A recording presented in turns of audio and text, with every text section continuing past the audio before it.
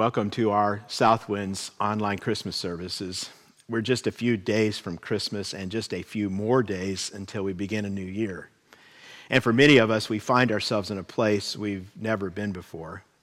C.S. Lewis's classic book, The Lion, the Witch, and the Wardrobe, has a line that sums up what many of us are feeling. And if you've read the book, you know that a little girl named Lucy goes through a magic wardrobe into the land of Narnia, and when she arrives, it's winter. Soon she meets a character named Mr. Tumnus who tells her that Narnia is always in winter because it's under the spell of the evil White Witch.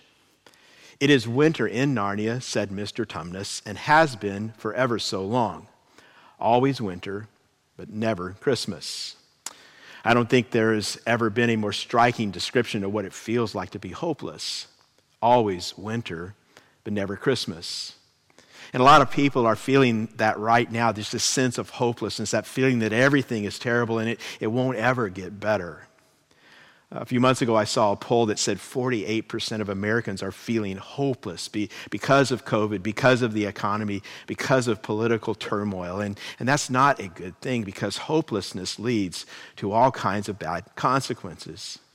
It excuses inaction, among other things. Like if I don't ever think there's any hope that I'll ever get out of debt, I won't even try to manage my budget. It also excuses bad behavior. If I don't think there's any hope I'll ever overcome my bad habit or ever stop this sin, then I just keep on doing it. And it also can create a negative thought loop. If I feel hopeless, I'll just constantly be looking for evidence that everything is hopeless. I just keep feeding my own negativity. On the other hand, hopefulness has all kinds of positive outcomes. There was some research from about 2 years ago that showed that the more hopeful people feel about their personal future, among other things, the more productive they are, the less affected by stress they are, they're more compassionate, and they're even physically healthier. And that is why it is so important for us to understand what it means to receive the gift of hope. We're going to study a passage in the Old Testament prophecy of Isaiah that God inspired over 2,700 years ago. It's a prophecy about the coming Messiah, who we know today is Jesus of Nazareth, God's son. And God had Isaiah write these words to give his people hope. Let's read God's word together. Isaiah 11, verses 1 through 9. A shoot will come up from the stump of Jesse. From his roots a branch will bear fruit. The Spirit of the Lord will rest on him, the Spirit of wisdom and of understanding, the Spirit of counsel and of power, the Spirit of knowledge and of the fear of the Lord. And he will delight in the fear of the Lord. He will not judge by what he sees with his eyes or decide by what he hears with his ears. But with righteousness he will judge the needy. With justice he will give decisions for the poor of the earth. He will strike the earth with the rod of his mouth. With the breath of his lips he will slay the wicked. Righteousness will be his belt and faithfulness the sash around his waist. The wolf will live with the lamb. The leopard will lie down with the goat. The calf and the lion and the yearling together. And a little child will lead them. The cow will feed with the bear. Their young will lie down together. And the lion will eat straw like the ox. The infant will play near the hole of the cobra, and the young child put his hand into the viper's nest. They will neither harm nor destroy on all my holy mountain, for the earth will be full of the knowledge of the Lord as the waters cover the sea. If you are feeling hopeless right now, these verses contain one truth that could change everything for you, that could give you hope.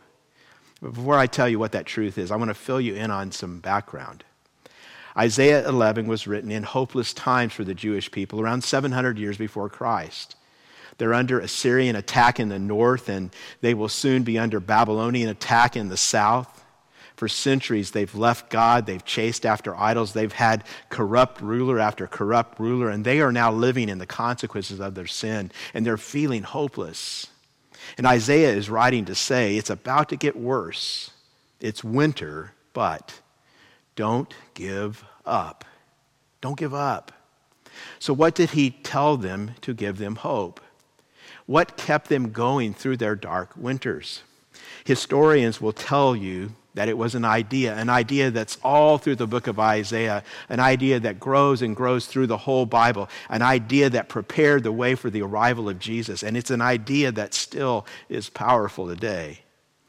Christ followers living under persecution have taken so much hope from this idea, and you can too.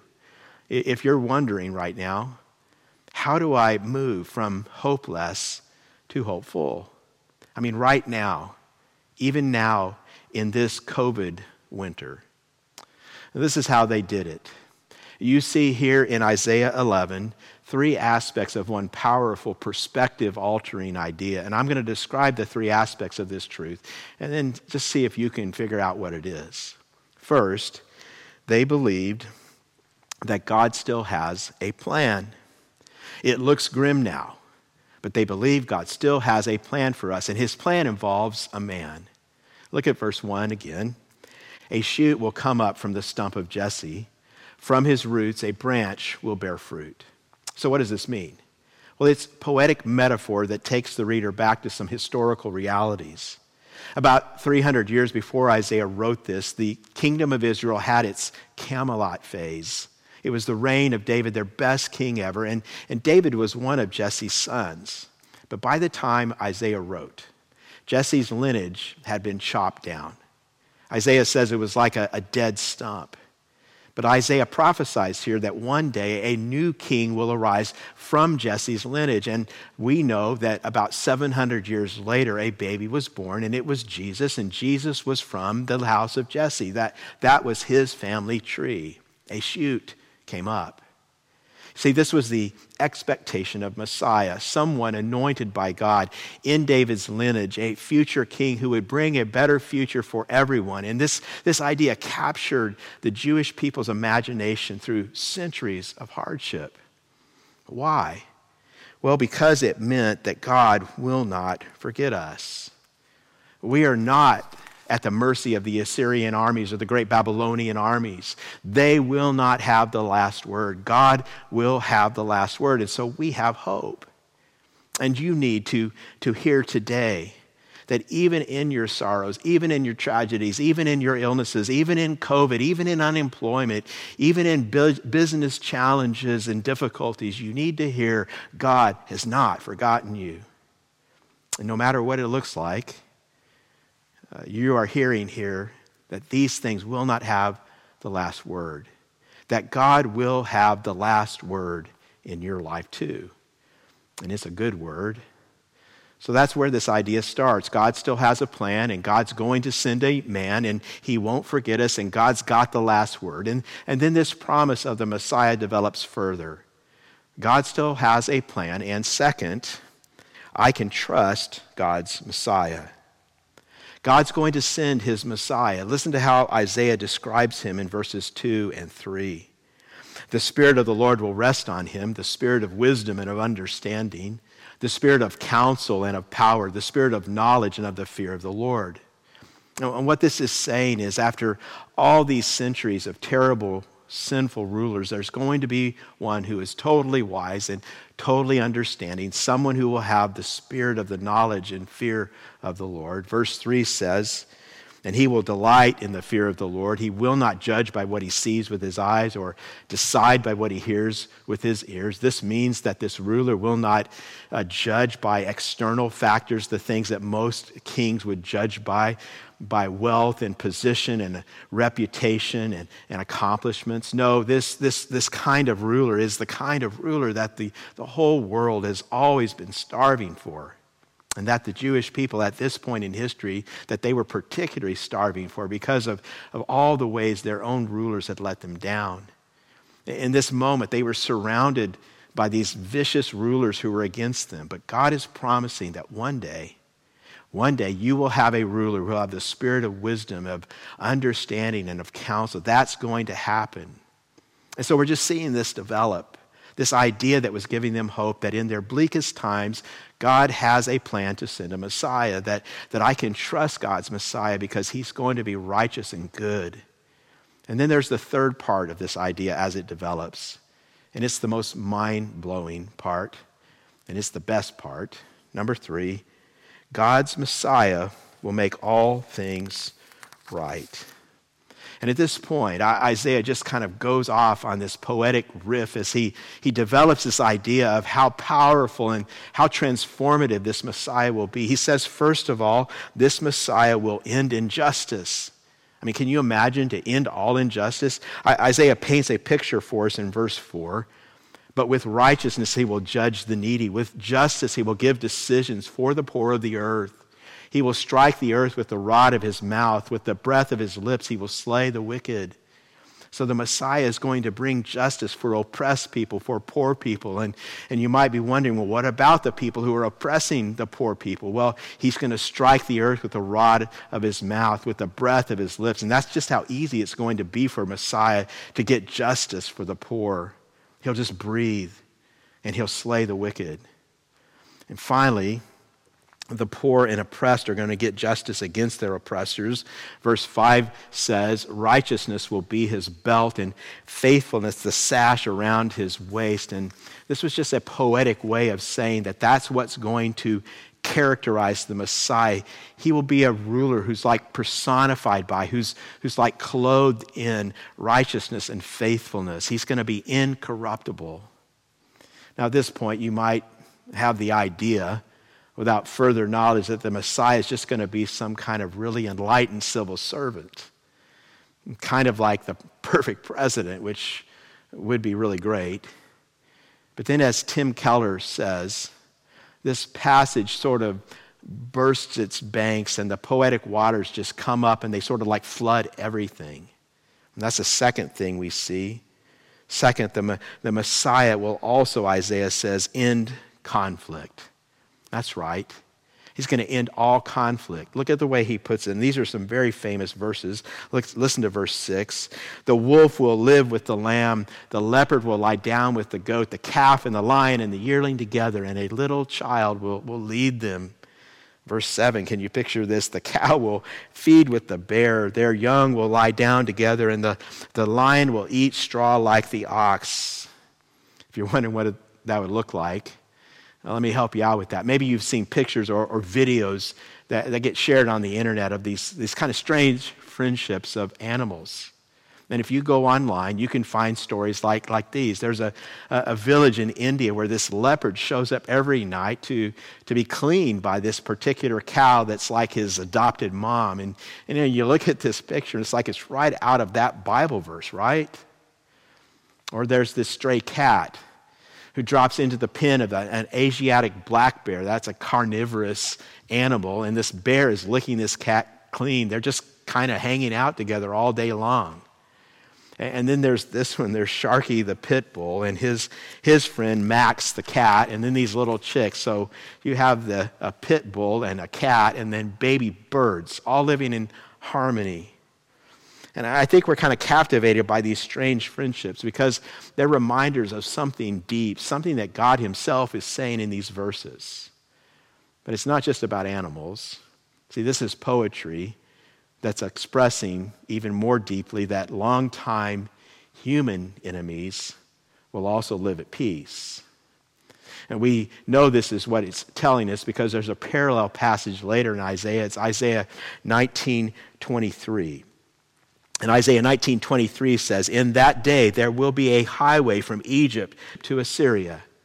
The Assyrians will go to Egypt and the Egyptians to Assyria. The Egyptians and Assyrians will worship together. You know, today it might be like Israel and Iran or America and China. And the point is, when you have a picture of the future like that, which God guarantees, that brings you hope, lasting hope. Hope even when life seems the darkest. I'll show you one example of what I mean. At the 1964 Nobel Peace Prize ceremony, the Reverend Dr. Martin Luther King Jr. gave his acceptance speech. And in that speech, he explained why he was able to still have hope.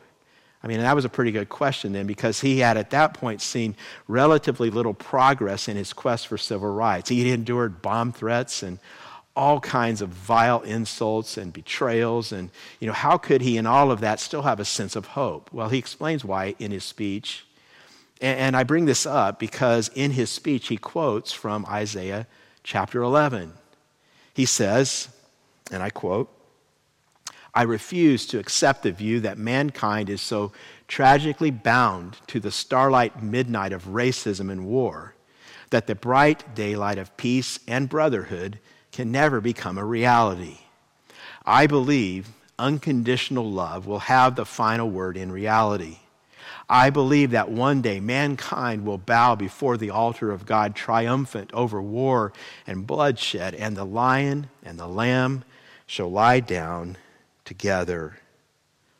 See, this faith, he said, this faith can give us courage to face the future's uncertainties. Do you see what he's saying? Do you see? He's telling us that when we truly trust God, when we trust that his promise in Isaiah 11 actually describes the future, then that gives us hope. And it doesn't just mean that you sit around and kind of wait for it to happen. Dr. King obviously was very active. It means that we are to be the kind of person Messiah is, that righteousness and faithfulness are to define us, that God's grace is changing us as from the inside out. And when we have confidence that God will complete what he starts, that our labor is not in vain, that brings us hope, and that's how we persevere. And then Isaiah says this. He says this Messiah will even end pain. And it's like he just keeps taking it to another level. He's telling us that all nature is going to be changed. Look at verse 8. "The infant will play near the hole of the cobra, and the young child put his hand into the viper's nest." And this is just a mind-blowing, perfect image of a perfect and pain-free world, that one day, no one will ever get snake bit. Not by a viper, not by a virus. It's like Max Lucado puts it. No more aspirin, no more chemo, no more wheelchairs, no more divorce or jail or broken hearts. And it's just an incredibly beautiful picture.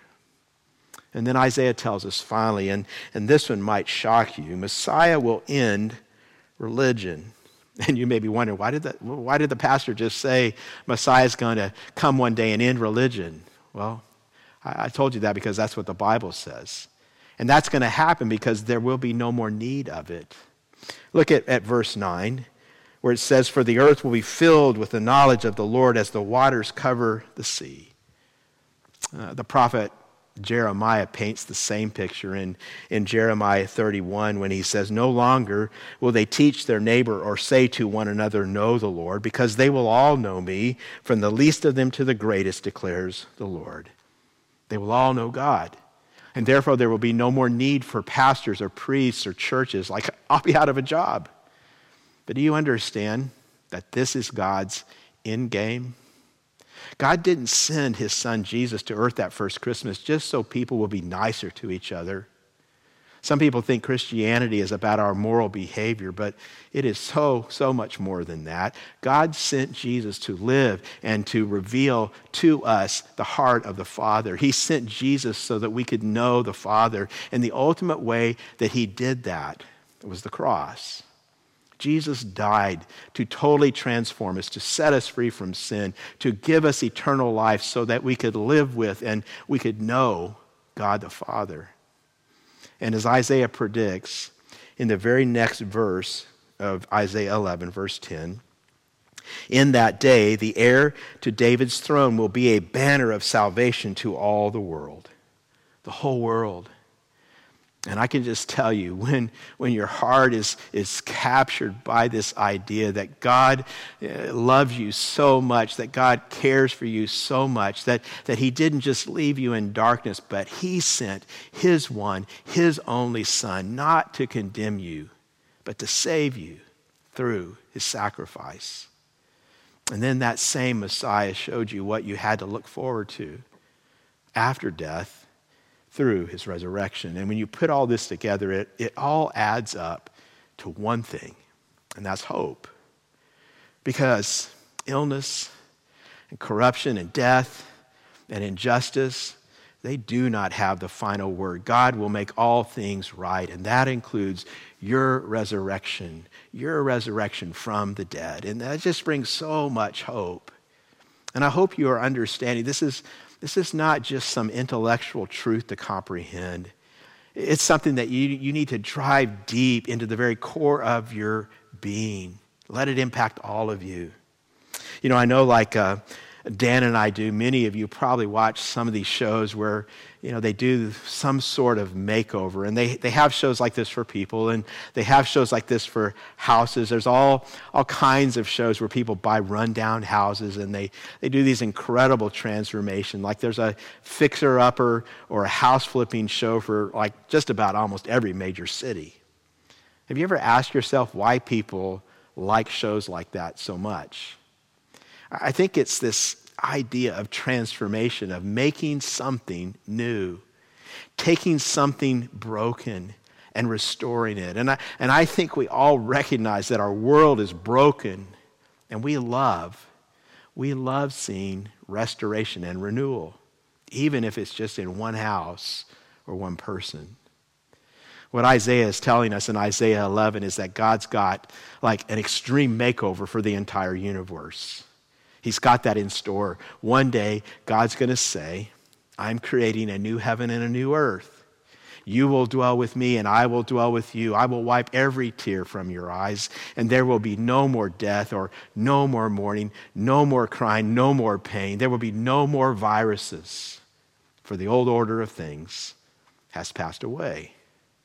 And when you believe that, and when you rest your life on that promise, you can have hope. See, there's hope. And the hope we're talking about right here is hope actually in the second advent. And you see, we know as we celebrate Christmas that just as surely as that first advent happened, we can look back at it in history and we can see it. Well, we can know with the same certainty that the second advent will one day happen too. Let me give you a little secret. A little insight may help you enjoy Christmas at a new level this year. Most people completely miss this. But if you listen carefully to the lyrics of many Christmas carols, you will understand that a lot of them are not just about the first advent, not just about Christmas. They're also about the second advent when Jesus returns, when God completely renews his entire creation. Let me show you just a couple of examples. The first one is from the song Joy to the World. Look at these lyrics. No more let sins and sorrows grow, nor thorns infest the ground, because he comes to make his blessings flow, far as the curse is found. Far as the curse is found. Far as the curse is found. That's the second advent. I'll give you another example. This is the carol, I Heard the Bells, and it was written by Henry Wadsworth Longfellow. I don't know if you know the story behind this song, but Longfellow wrote this when he was deeply grieving. His own wife had recently and tragically died in this horrible house fire, and then his son had gone and joined the Union Army and fought in the Civil War against his father's wishes, and he came back from the war horribly maimed. And so, one Christmas, Longfellow was just in this deep despair and grief, and he wrote a poem that became the lyrics to this song. And you know how it goes. I heard the bells on Christmas Day, their old familiar carols play, and wild and sweet the words repeat of peace on earth, goodwill toward men. And then he writes, and in despair I bowed my head. There is no peace on earth, I said, for hate is strong and mocks the song of peace on earth, goodwill to men. Then pealed the bells more loud and deep. God is not dead, nor doth he sleep. The wrong shall fail, the right prevail, with peace on earth, goodwill to men. See, that was a word for Henry Wadsworth Longfellow, and maybe it's a word for you today. God is not dead, nor does he sleep. In your life, he is at work. He is active, and now in your life, even if you don't see it all the time, even if you don't feel it all the time, his blessings are already flowing. But they will have their ultimate culmination when Jesus comes again at the second advent. Then we will see completely that the right shall prevail. Do you see? Do you see the point of all of these messianic promises in Isaiah 11? You might summarize it this way. It gets better. In fact, it gets perfect because of the Messiah. And a deep, deep trust that this is true. That is what marked the people who listened to Isaiah's prophecy. And it's what marked the early Christians who and helped them as they had to face persecution. It helped them survive all kinds of persecution. I wonder sometimes why it doesn't mark us more consistently. And I think there are several reasons. But I wonder if maybe the biggest reason we struggle with hope is simply this: we have it way too easy. And yes, I said that. Even in 2020, we have it so easy. We live with so much abundance and comfort. We can pretty much get everything we want as soon as we want, any time we want. You might call it the Amazon or the Netflix factor, because pretty much everything is on demand or one-click free shipping, next day delivery. And a lot of times we start thinking many times that we had to have this right. We have a right to instant gratification, that we shouldn't have to wait, that we can just get what we want whenever we want. And out of that, we forget how to wait. And I've wondered sometimes, as we have all lived through this strange year of delay, where progress is seeming so slow, 2020 as it's unwinding and it'll never seem to end. I mean, most of us, we just don't know how to wait. I want you to think of this. The original hearers of these promises in Isaiah, they had to wait a long, long time, centuries, even to see the first advent. But it was the anticipation that gave them hope, because they believed. And that's what we have to learn. Because, a crucial element of hope is learning to anticipate. Learning to say, I know that God is up to something. I choose to believe that each day, I am one day closer to seeing his promises fulfilled. Can you say this? Can you say it each evening? Each day, I'm one day closer. Each day, we're one day closer to getting through this COVID situation. And each day, we're also one day closer to the second coming of Jesus, when all disease will be wiped out. You see, the key to having this attitude is to place your hope in the right thing. Because if you place your hope in whatever you see in the news every day, then your hope will go up and down just like a roller coaster. So what's the solution? Well, if hope is rooted in God's promises, it remains constant, always available. Because you can just rest, you can just settle in, you can wait, and you can endure for the long haul, and you stay confident in the waiting because you are believing, you are trusting. I know that God is at work. I know that he's up to something. I know this because his word tells me, and I believe it. So do you want to get through this with hope? I want to issue an invitation to you right now. And whether you've been following Christ for years and years, maybe decades on decades, or maybe you're someone who's just kind of checking things out, I want to invite you. In fact, I want to challenge you.